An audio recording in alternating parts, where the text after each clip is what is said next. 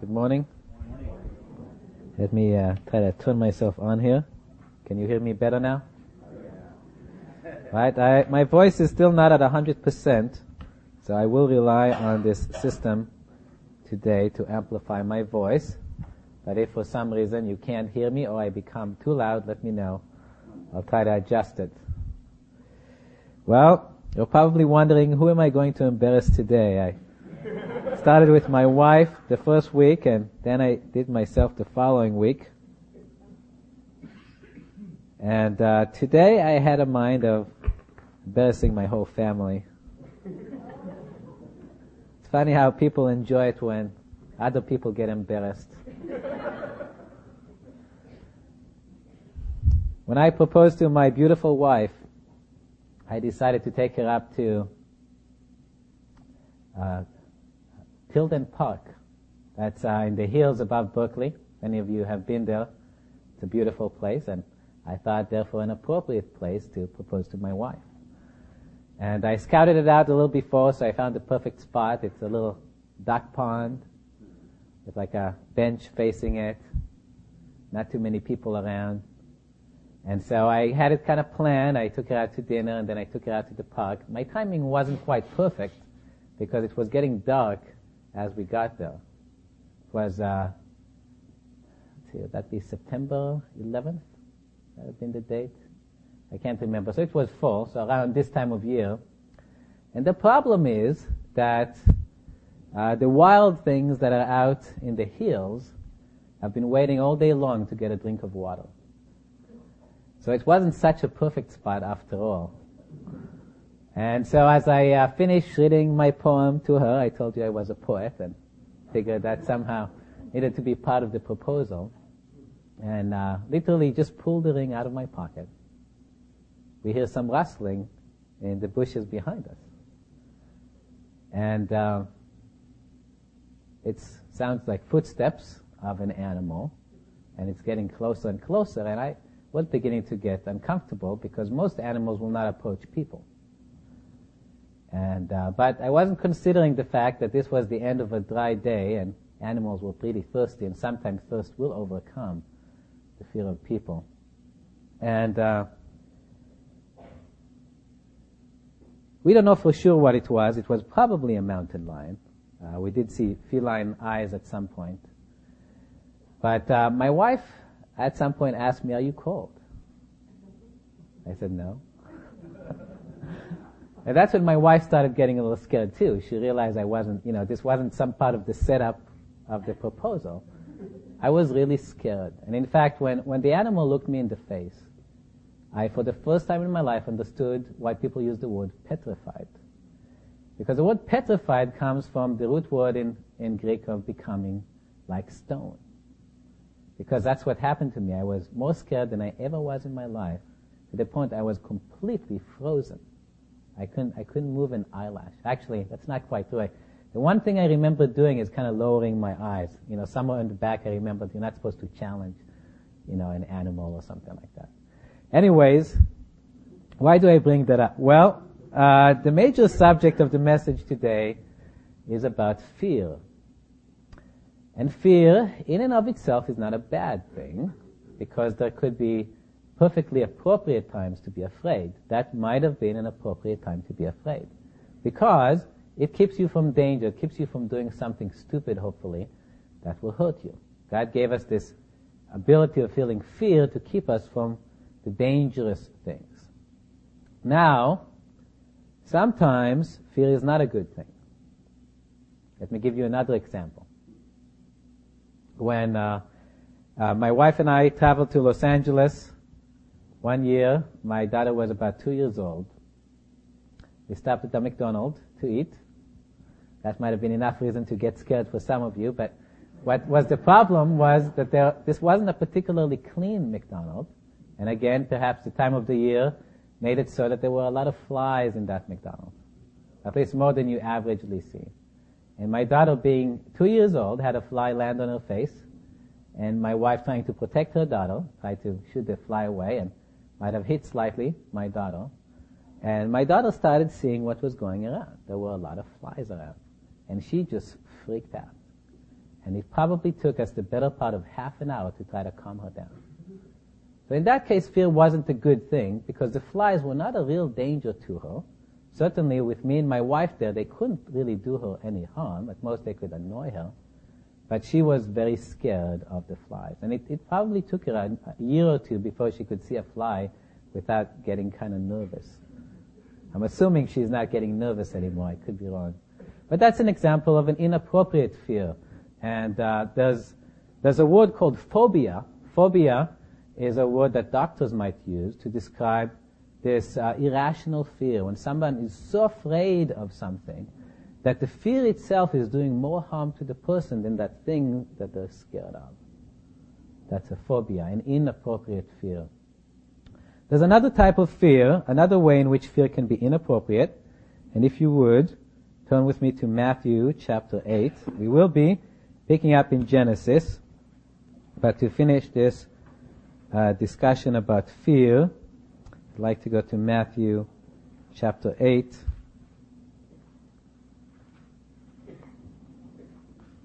And verse 23.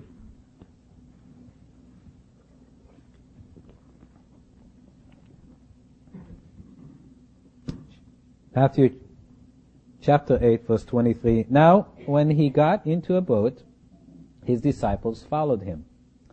And suddenly a great tempest arose on the sea, so that the boat was covered with the waves. But he was asleep. Then his disciples came to him and awoke him, saying, Lord, save us, we are perishing. But he said to them, Why are you so fearful, O you of little faith? Then he arose and rebuked the winds and the sea, and there was a great calm. So here perhaps you notice the word fear appears in verse 26. Why are you so fearful? The disciples were fearful because they were in a little boat in the middle of a lake, and there was a storm outside, and it was so wild that the waves covered the boat. The waves literally broke on top of the boat, filling it with water. And these men, as experienced fishermen as they were, determined that they were facing death. And so they were afraid. And they woke up Jesus and said, Lord, we are perishing. And Jesus said, why are you so fearful? To think that the Lord would say something like that to them. But let's follow with the next words he says, O you of little faith. Let me say this. The Lord Jesus was better able to protect his disciples from that storm than I am able to protect my daughter from a bunch of flies. And we see that because the next thing he stands up, he speaks, and there was a great calm. The storm goes away. I can't do that, but Jesus can. And these disciples were with Jesus, and they were following Jesus, and as long as they were following Jesus, they were in no danger whatsoever.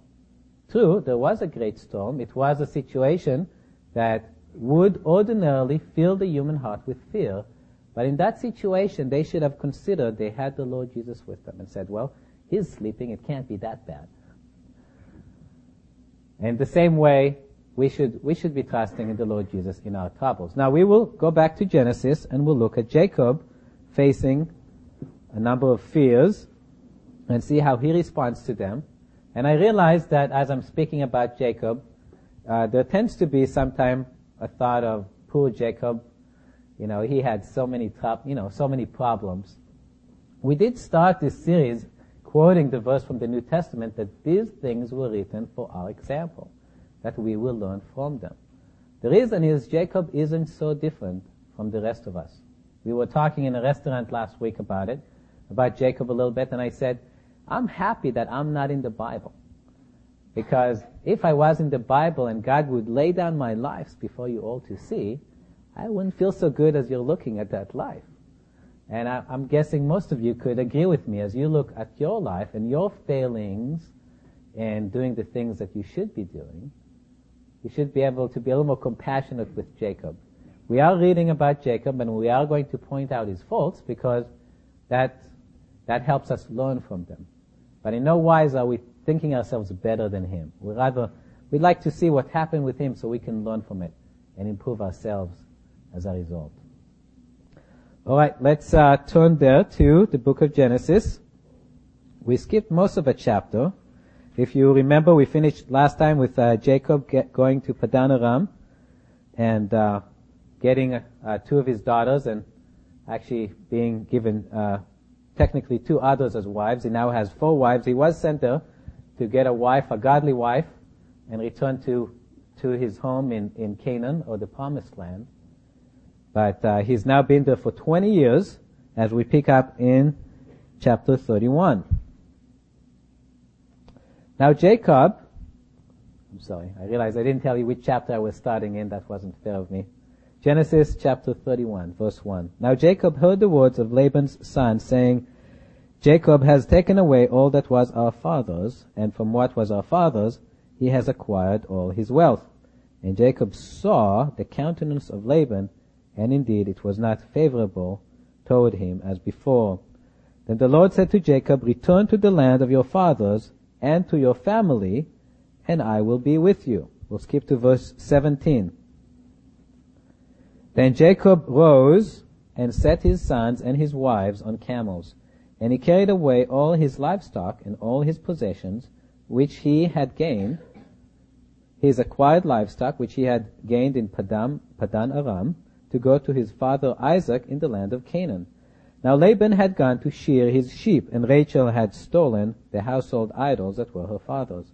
And Jacob stole away unknown to Laban the Syrian, in that he did not tell him that he intended to flee. So he fled with all that he had. He arose and crossed the river and headed toward the mountains of Gilead. And Laban was told on the 3rd day that Jacob had fled. Then he took his brethren with him and pursued him for 7 days' journey, and he overtook him in the mountains of Gilead. But God had come to Laban the Syrian in a dream by night, and said to him, Be careful that you speak to Jacob neither good nor bad. So Laban overtook Jacob. Now Jacob had pitched his tent in the mountains, and Laban with his brethren pitched in the mountains of Gilead. And Laban said to Jacob, What have you done, that you have stolen away unknown to me, and carried away my daughters like captives, taken with the sword? Why did you flee away secretly and steal away from me, and not tell me? For I might have sent you away with joy and songs, with timbrel and harp. And you did not allow me to kiss my sons and my daughters. Now you have done foolishly in so doing. It is in my power to harm you. But the God of your father spoke to me last night, saying, Be careful that you speak to Jacob neither good nor bad. We'll stop there. All right, so Jacob, again, spent the last 20 years in Padan Aram. Remember, he was there 14 years to get Laban's daughters as wives. Why did he spend another 6 years in Padan Aram? Well, the chapter or so that we skipped tells us why. And there was a certain bargain between Jacob and Laban. Jacob was ready at that time to depart. He was there 14 years. He did what he was supposed to. He got a wife or 4, and now he wants to head back to where he's supposed to be, Canaan, back to his father. Well, Laban doesn't like the idea because he saw that Jacob was the shepherd of his flock. Laban was becoming very prosperous. He was getting a lot of sheep. It really wasn't just Jacob's skill as a shepherd. It was really God's blessing. God was blessing Laban as long as Jacob was working for him. So Laban sees he has a good thing going and he doesn't want to lose it. So he basically Laban bargains with Jacob to try to keep Jacob there. Well, Jacob at this point is thinking, what can I do to get back at this guy that made me work 14 years for him? And he says, look, I've been working for you for 14 years, making you rich. When am I going to provide for myself? And Laban says, all right, name your price. And Jacob says this, okay, I want to have all the spotted and striped of your sheep and cattle. And you get the white one, the pure in color, and I'll get the striped and the spotted. And Laban says fine, which to me indicates probably the majority were the white or the pure color. The minority were the spotted and the striped ones. Well, Jacob had a trick up his sleeve, at least he thought he did. And he had this thing with sticks that he would do. For the life of me, I don't understand how Jacob came up with this and why Jacob thought it really would work. It was really God behind it, but he did something with sticks, carving and stuff like that. And he would put it in front of the sheep or the flock when they bore their young. And what do you know? They were born with spots and with stripes in them. which was really God's doing in spite of Jacob's strange ideas. I really don't know where they came from. But you can imagine what's happening with Laban. Laban's not happy about this. He made a deal. He thought he was going to get the better of the deal, and he basically sees his most of his flock going to Jacob. And that's where we pick up here in verse 1. Jacob hears Laban's children saying, Jacob took all that was our father's, and from what was our father's, he gained all this great wealth that now belonged to Jacob. So Jacob realizes he's in trouble, and I believe that God was really doing this to help Jacob make the break that he needed to break. He needed to live. He wasn't where he should be. He should be in the promised land that God has promised to his fathers, living as a pilgrim. That's what was his life calling. So God is using this situation to make Jacob a little uncomfortable, and then God comes to him and speaks to him directly, saying, look, get up, leave, go to the land, the promised land, the land of your fathers, and I will be with you. I'll keep you safe. I'll protect you. All right. So Jacob now has a certain choice. So it's certainly he was uncomfortable where he was. But think of him at this point going to Laban and saying, Laban, see ya. I'm taking all this stuff and going home now. You could imagine him wondering, what will Laban say? What will Laban do? And this is the type of things we run to every day. We have fears. We're thinking, what's going to happen to me if I do this? Well, in this particular case, Jacob had the command of God to follow, the specific promise of God that he will be with him and protect him. And so really what he should have done is go to Laban and say, Laban, I know we've had some rocky relationship over the years, but God came to me and said, it's time for me to go, and I'm going. All day, your daughters and your grandchildren that I've had and worked for you for 14 years, and your flocks, which I worked for you for 6 years, we did make a bargain, and that's what happened. And, it's time for me to go, and I want to give you a chance to say goodbye to all your grandchildren and your daughter, because I know that you love them. That should have been what Jacob should have done, something along that line. That would have been, if you would, the action of faith. He would have trusted, well, I don't know what Laban will do to me, but God wants me to go, and I need to go, and this is the right way to do it. Is this what Jacob does? No, he waits till Laban is busy shearing his flock, probably somewhere miles away out of town, or maybe Jacob was miles out of town, I'm not sure which way, but they were separated, and in a sense he waits till Laban looks the other way, and he picks up everything he has, and he runs, for his life. Alright, not exactly an action of faith. Now, we see here one of the consequences of letting our fears overcome us and acting in a way that's inappropriate is really a loss of testimony.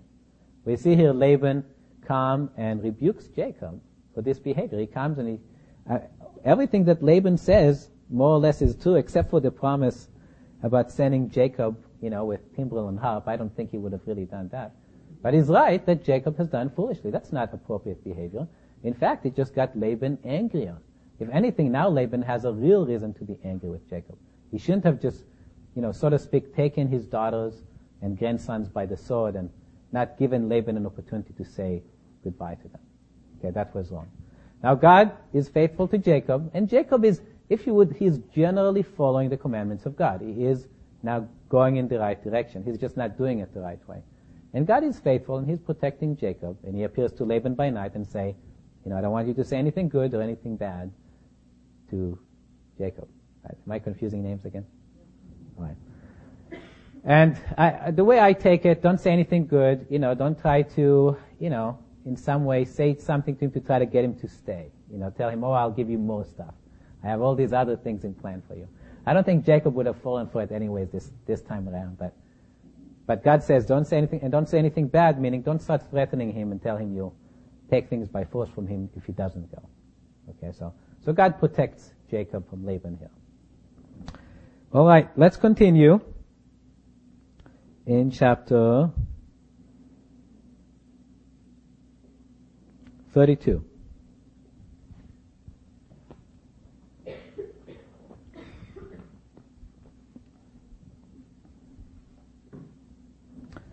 So Jacob went on his way, and the angels of God met him. When Jacob saw them, he said, "This is God's camp." And he called the name of that place Machanaim. Then Jacob sent messengers before him to Esau his brother in the land of Seir, the country of Edom. And he commanded them, saying, Speak thus to my lord Esau. Thus your servant Jacob says, I have dwelt with Laban and stayed there until now. I have oxen, donkeys, flocks, and male and female servants, and I have sent to tell my lord that I might find favor in your sight. Then the messengers returned to Jacob, saying, We have come to your brother Esau, and he also is coming to meet you, and 400 men are with him.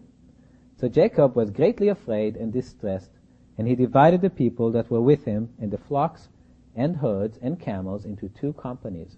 And he said, If Esau comes to the one company and attacks it, then the other company which is left will escape. Then Jacob said, O God of my father Abraham and Jacob, of my father Isaac, the Lord who said to me, Return to your country and to your family, and I will deal well with you, I am not worthy of the least of all the mercies and of all the truth which you have shown your servant. For I crossed over this Jordan with my staff, and now I have become 2 companies.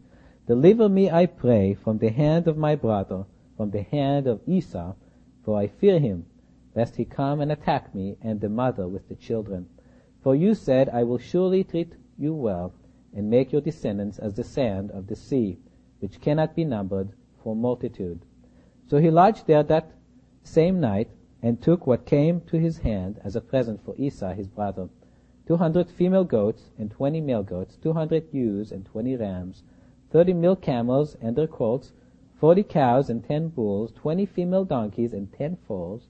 Then he delivered them to the hands of his servants, every drove by itself, and said to his servants, Pass over before me, and put some distance between successive droves. And he commanded the first one, saying, When Esau my brother meets you and asks you, saying, To whom do you belong, and where are you going? Whose are these in front of you? Then you shall say, They are your servants Jacob. It is a present to sent to my lord Esau. And behold, he also is coming behind us. So he commanded the second, the third, and all who followed in droves, saying, In this manner you shall speak to Esau when you find him. And also say, Behold, your servant Jacob is behind us. For he said, I will appease him with the present that goes before me, and afterward I will see his face. Perhaps he will accept me. So the present went on over before him, but he himself lodged that night in the camp. We'll take a break here. We will continue, don't worry. So we see here Jacob is finally coming to the land that he was promised to be the land that God was going to give him and his descendants. Now, before he gets there, there's this interesting incident in verse 1 and 2. Let me read it again. So Jacob went on his way, and the angels of God met him. When Jacob saw them, he said, This is God's camp. And he called the name of that place Mahanaim. This is one of those unusual incidents where somebody sees angels in the Bible. Angels, the Bible tells us that they're all around us. We can't see them. They don't have bodies as we do. And yet, sometime in rare instances, God will give people the ability of seeing angels. Sometimes he'll be selective. For example, Daniel sees an angel coming toward him, and nobody with Daniel can really see. They're all struck by great fear, and they run into their houses, but they can't see. So God is the one who gives us sometime the ability of seeing angels. Well, why is God letting Jacob see angels at this particular instance? I believe that he's showing this to Jacob to encourage Jacob. Think of Jacob going here through some dangers. First, he has Laban, and he's leaving one, and he's going toward the other danger. And he runs into this camp of angels. And he says this, he names that place Mahanaim. Mahanaim literally means double camp, or 2 camps. What he was talking about is, he realized that he wasn't traveling as a single company, or he wasn't dwelling in a single camp. There were really 2 camps. There was his camp, and there was the camp of the angels of God, all encamped around him, okay, for his protection. Let me take you to one passage that has a similar thought to it. It might become a little more clear. This is in 2 Kings chapter 6.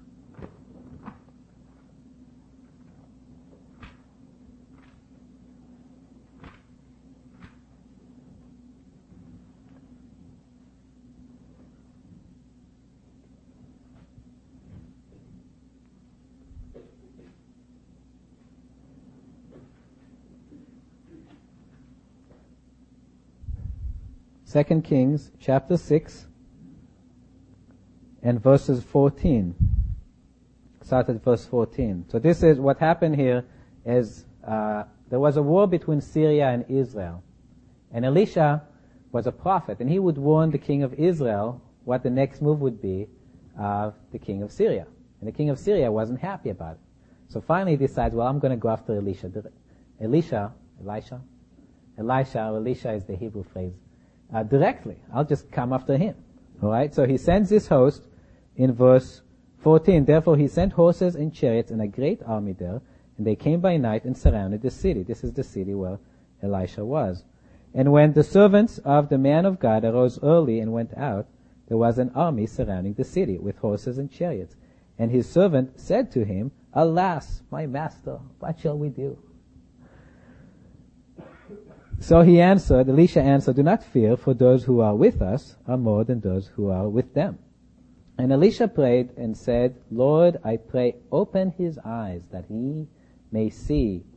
Then the Lord opened the eyes of the young man, and he saw, and behold, the mountain was full of horses and chariots of fire all around Elisha.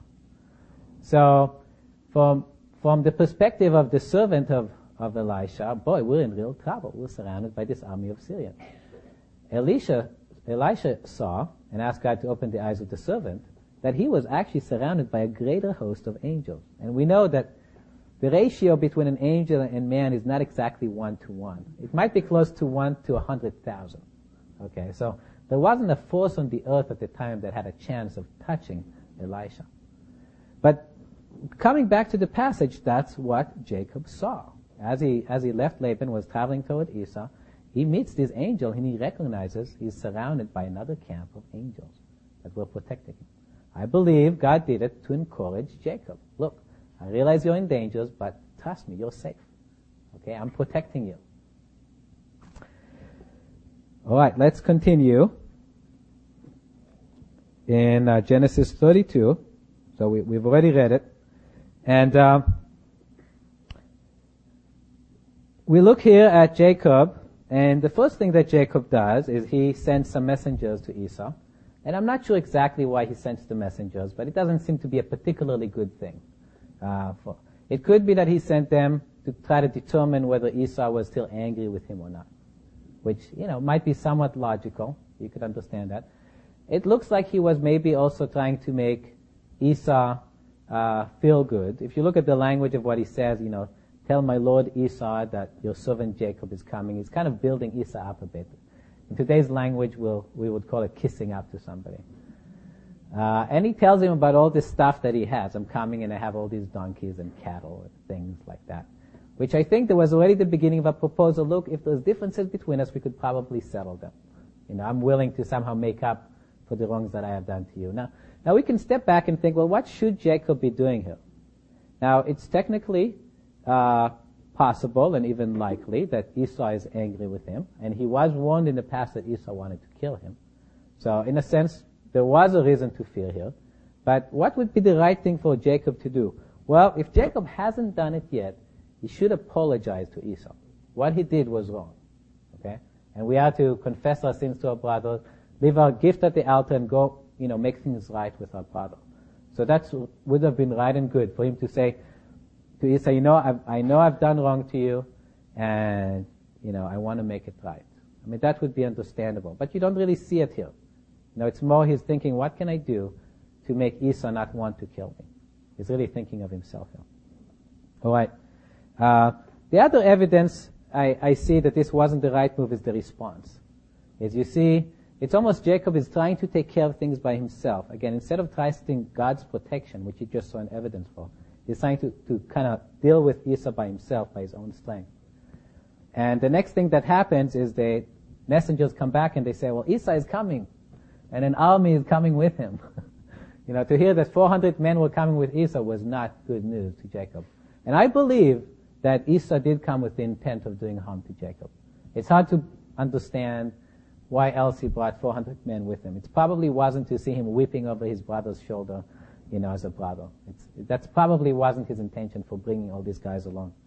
And that finally brings Jacob, at least I don't know of any instance recorded in the scripture before this, where Jacob actually turns to God in prayer. And we see him turning to God in prayer in verse 9. And if you look at Jacob's prayer in verse 9 through 13, it's a good prayer. I can't fault anything that he says to God. I mean, he remembers what God has done for him. He claims God's promises to be with him and protect him. He reminds God of his promises to make him into a multitude of people. And he brings to God all the right things in prayer. Even, remembers that it's all God's mercy. It wasn't because he deserved any of this. The problem is that the prayer doesn't seem to give Jacob much comfort. We're told this in the Bible: let all your requests be made known unto God. All right. I'm going to have to cheat here and look at my notes. It says this: be careful for nothing, but in everything, by prayer and supplication, with thanksgiving, let your request be made known unto God, and the peace of God, which passeth all understanding, shall keep your hearts and minds through Christ Jesus. Prayer that comes by faith in God, as I'm trusting in God, should bring me peace. And we don't see that peace in Jacob. And we don't see that peace because after Jacob is done praying, he collects this great wealth of animals from what he has, and he sends it ahead of him as gifts to pacify Esau. So you see, he's not quite trusting in God. Now, so we mentioned before, I don't know if I specifically mentioned it, but there's a number of consequences we see here to Jacob not trusting God with his fears. The first one was the lack of testimony. Laban comes and rebukes Jacob for how he has been behaving. Instead of Jacob demonstrating his faith in God by the way he leaves Laban to go to Canaan, he does it in the wrong way and he loses any kind of testimony with Laban. The second consequence we see here is the loss of a lot of his livestock. He didn't need to lose it. He didn't need to give it away. And in the same way, when we're afraid of something, and as a result of that fear, we're trying to, by our own effort, deal with it. We're probably going to be losing, time, energy, money, maybe, for no reason.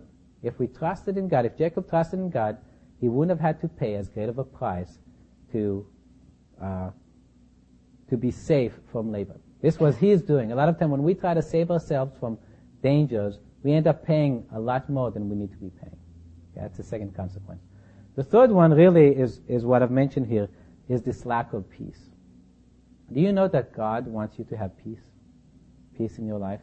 It says this in Isaiah, and I'll cheat again and read from my notes. It says, you will keep him in perfect peace, whose mind is stayed on thee, for he trusteth in thee. That's the promise of the scripture, that if we trust in God, we will have great peace. Let me take you to one other passage, if you would. Turn to the book of Hebrews, and chapter 2.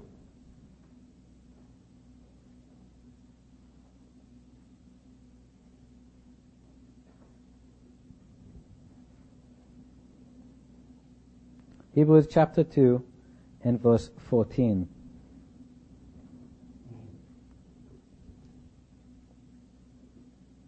Inasmuch then as the children have partaken of flesh and blood, he himself likewise shared in the same, that through death he might destroy him who had the power of death, that is, the devil, and release those who through fear of death were all their lifetime subject to bondage.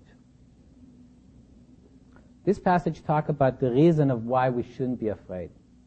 It says, Jesus, the Son of God, the eternal Almighty God, became flesh and blood. We talked about that a little bit this morning as we were worshiping Him. And He did it that He might die, He might suffer death. And the reason He did it that we have here is to release us who were under bondage through fear of death, that we might be the liberated children of God, walking this earth without fear, doing the will of God, rejoicing, not being afflicted by fear that was putting people in bondage. The Bible describes here people as being under bondage because of fear of death. People are afraid, and they have a good reason to be afraid because they don't know God. and they suffer things in this world, and they head into an eternity where they will suffer even more. So people have a reason to be afraid. We don't.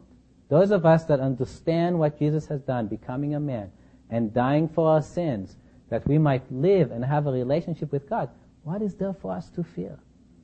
Can we, even death is not something to fear, because as someone mentioned, it's basically graduating to the next level. It's to be with God without any barrier. It's to see Him in His glory and to enjoy Him forever. That's the purpose. That's why we were made. And that's the only thing that death is to us right now. It's just a passage between here and there. We shouldn't have any reason to be afraid anymore. And that's the way God wanted Jacob to be. That's the way God wants you and me to be as well. Let's turn back to Genesis, and we'll finish the passage.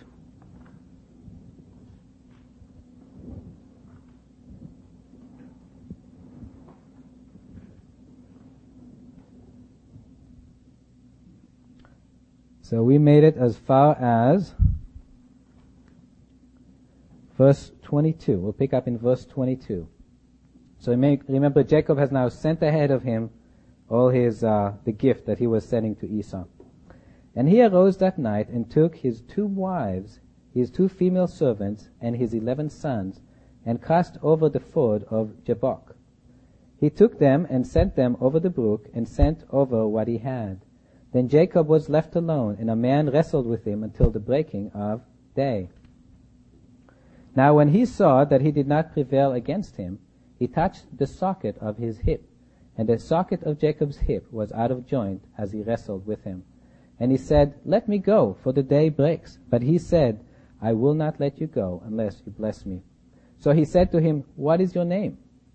He said, "Jacob." And he said, "Your name shall no longer be called Jacob, but Israel, for you have struggled with God and with men, and have prevailed." Then Jacob asked, saying, "Tell me your name, I pray." And he said, "Why is it that you ask about my name?" And he blessed him there. So Jacob called the name of the place Peniel, for I have seen God face to face, and my life is preserved. Just as he crossed over Penuel, the sun rose on him, and he limped on his hip. Therefore, to this day, the children of Israel do not eat the muscle that shrunk, which is on the hip socket, because he touched the socket of Jacob's hip in the muscle that shrunk. Now Jacob lifted his eyes and looked, and there Esau was coming, and with him were 400 men. So he divided the children among Leah, Rachel, and the 2 maidservants, and he put the maidservants and their children in front, Leah and her children behind, and Rachel and Joseph last. Then he crossed over before them and bowed himself to the ground 7 times, until he came near to his brother. But Esau ran to meet him, and embraced him, and fell on his neck, and kissed him, and they wept. And he lifted his eyes, and saw the women and children, and said, "Who are these with you?" So he said, "The children whom God has graciously given your servant." Then the maidservants came near, they and their children, and they bowed down. And Leah also came near with her children, and they bowed down. Afterward Joseph and Rachel came near, and they bowed down. Then Esau said, "What do you mean by all this company which I met?" And he said, "These are to find favor in the sight of my Lord." But Esau said, "I have enough, my brother. Keep what you have for yourself." And Jacob said, "No, please, if I have now found favor in your sight, then receive my present from my hand, inasmuch as I have seen your face, as though I had seen the face of God, and you were pleased with me. Please take my blessing that is brought to you, because God has dealt graciously with me, and because I have enough." So he urged him, and he took it. So here we see God once again saving Jacob, not because of what Jacob did. A lot of time people say, well, God helps those who help themselves. I'll do this and I'll be okay, but it's really because God is helping me through what I'm doing. It's neat to see that God is completely putting aside anything that Jacob is doing here, and instead just touches the heart of Esau. The Bible says that the heart of the king is in the hand of God to turn it one way or another. And right now God just simply turned the heart of Esau from probably wanting to kill or at least harm his brother into just looking at him as the brother he loves.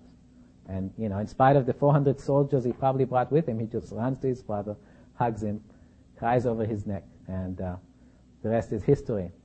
Well, there's a neat part here in the passage I thought maybe we can spend at least a few minutes on.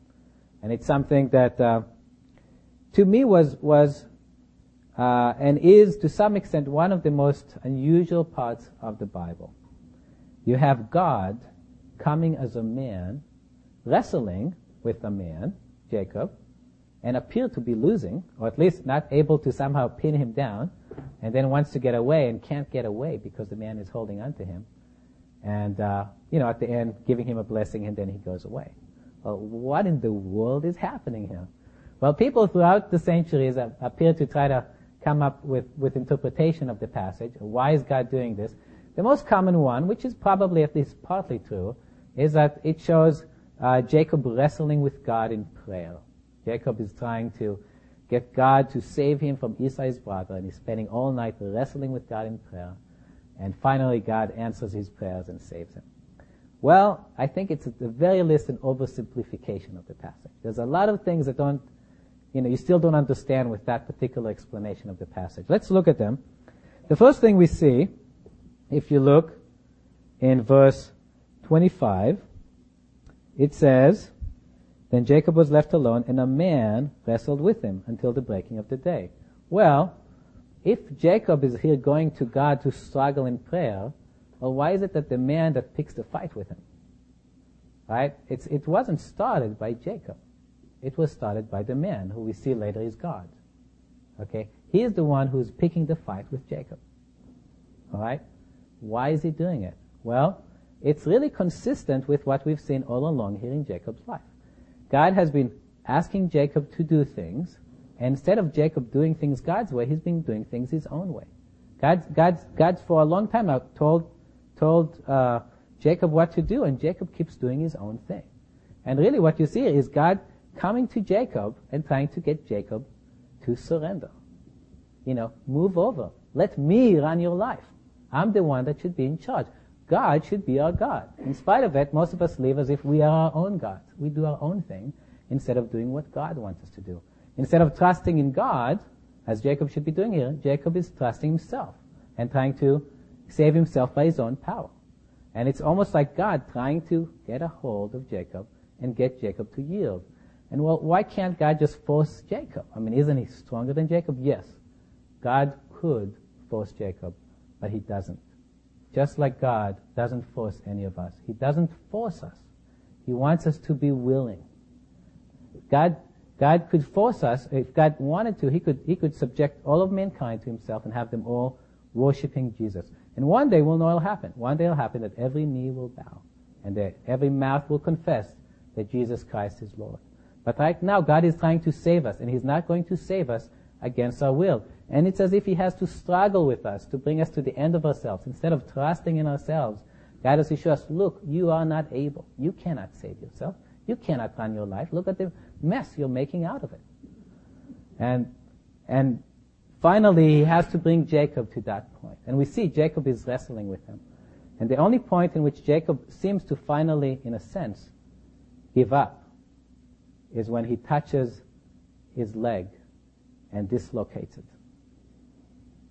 And there was two things that were done. The one, it showed Jacob his weakness. The Bible says this. There's a verse that says something like, God doesn't delight in the strength of the horse and doesn't delight in the legs of a man. And it's not about the fact that, men need to wear long pants or anything like that. It's just that the leg of a man is often looked upon as the strength of a man. And here, the angel of God with a single touch is dislocating the strength of a man. That strongest part of Jacob was put out of joint with a mere touch.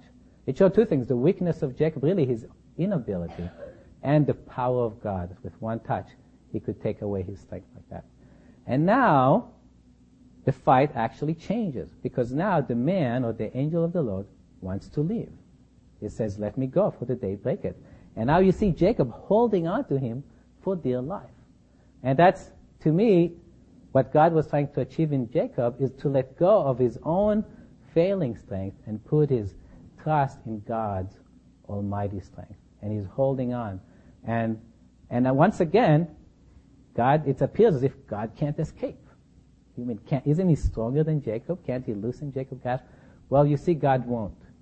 If you hold on to God, as Jacob was, with faith, God will not break your hold on him. There's one thing that God won't do. Those who call upon the name of the Lord in faith and reach out to him to grasp him, God will. Jesus says this, those who come to me, I will by no wise cast away.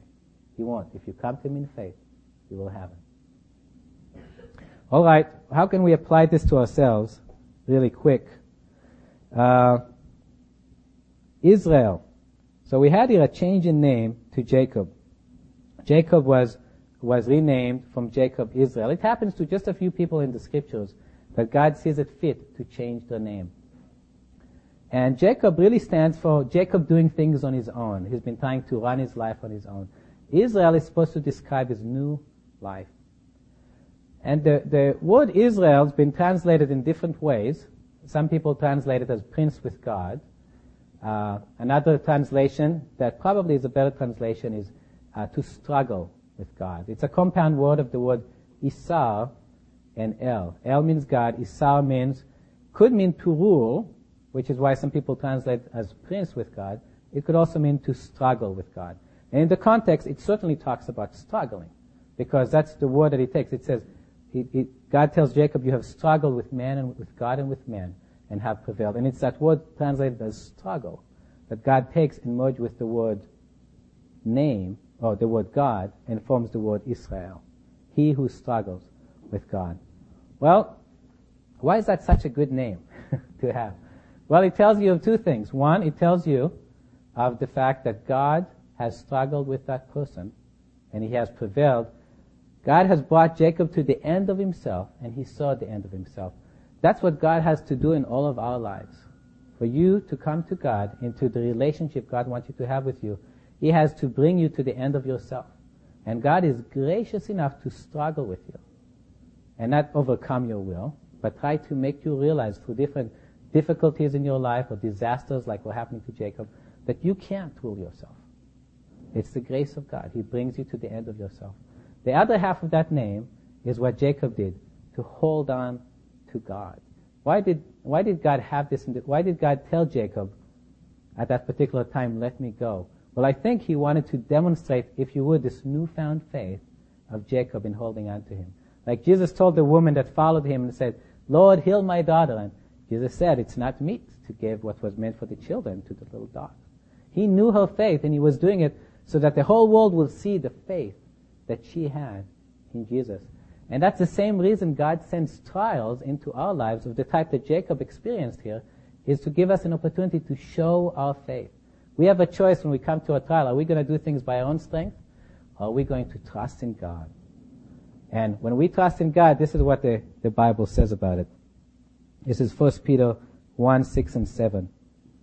In this you greatly rejoice, though now, for a little while, if need be, you have been grieved by various trials, that the genuineness of your faith, being much more precious than gold that perishes, though it is tested by fire, may be found to praise, honor, and glory at the revelation of Jesus Christ. That the genuineness of your faith, God wants the world, the universe, to see our faith because it's so precious to him. So what does God do?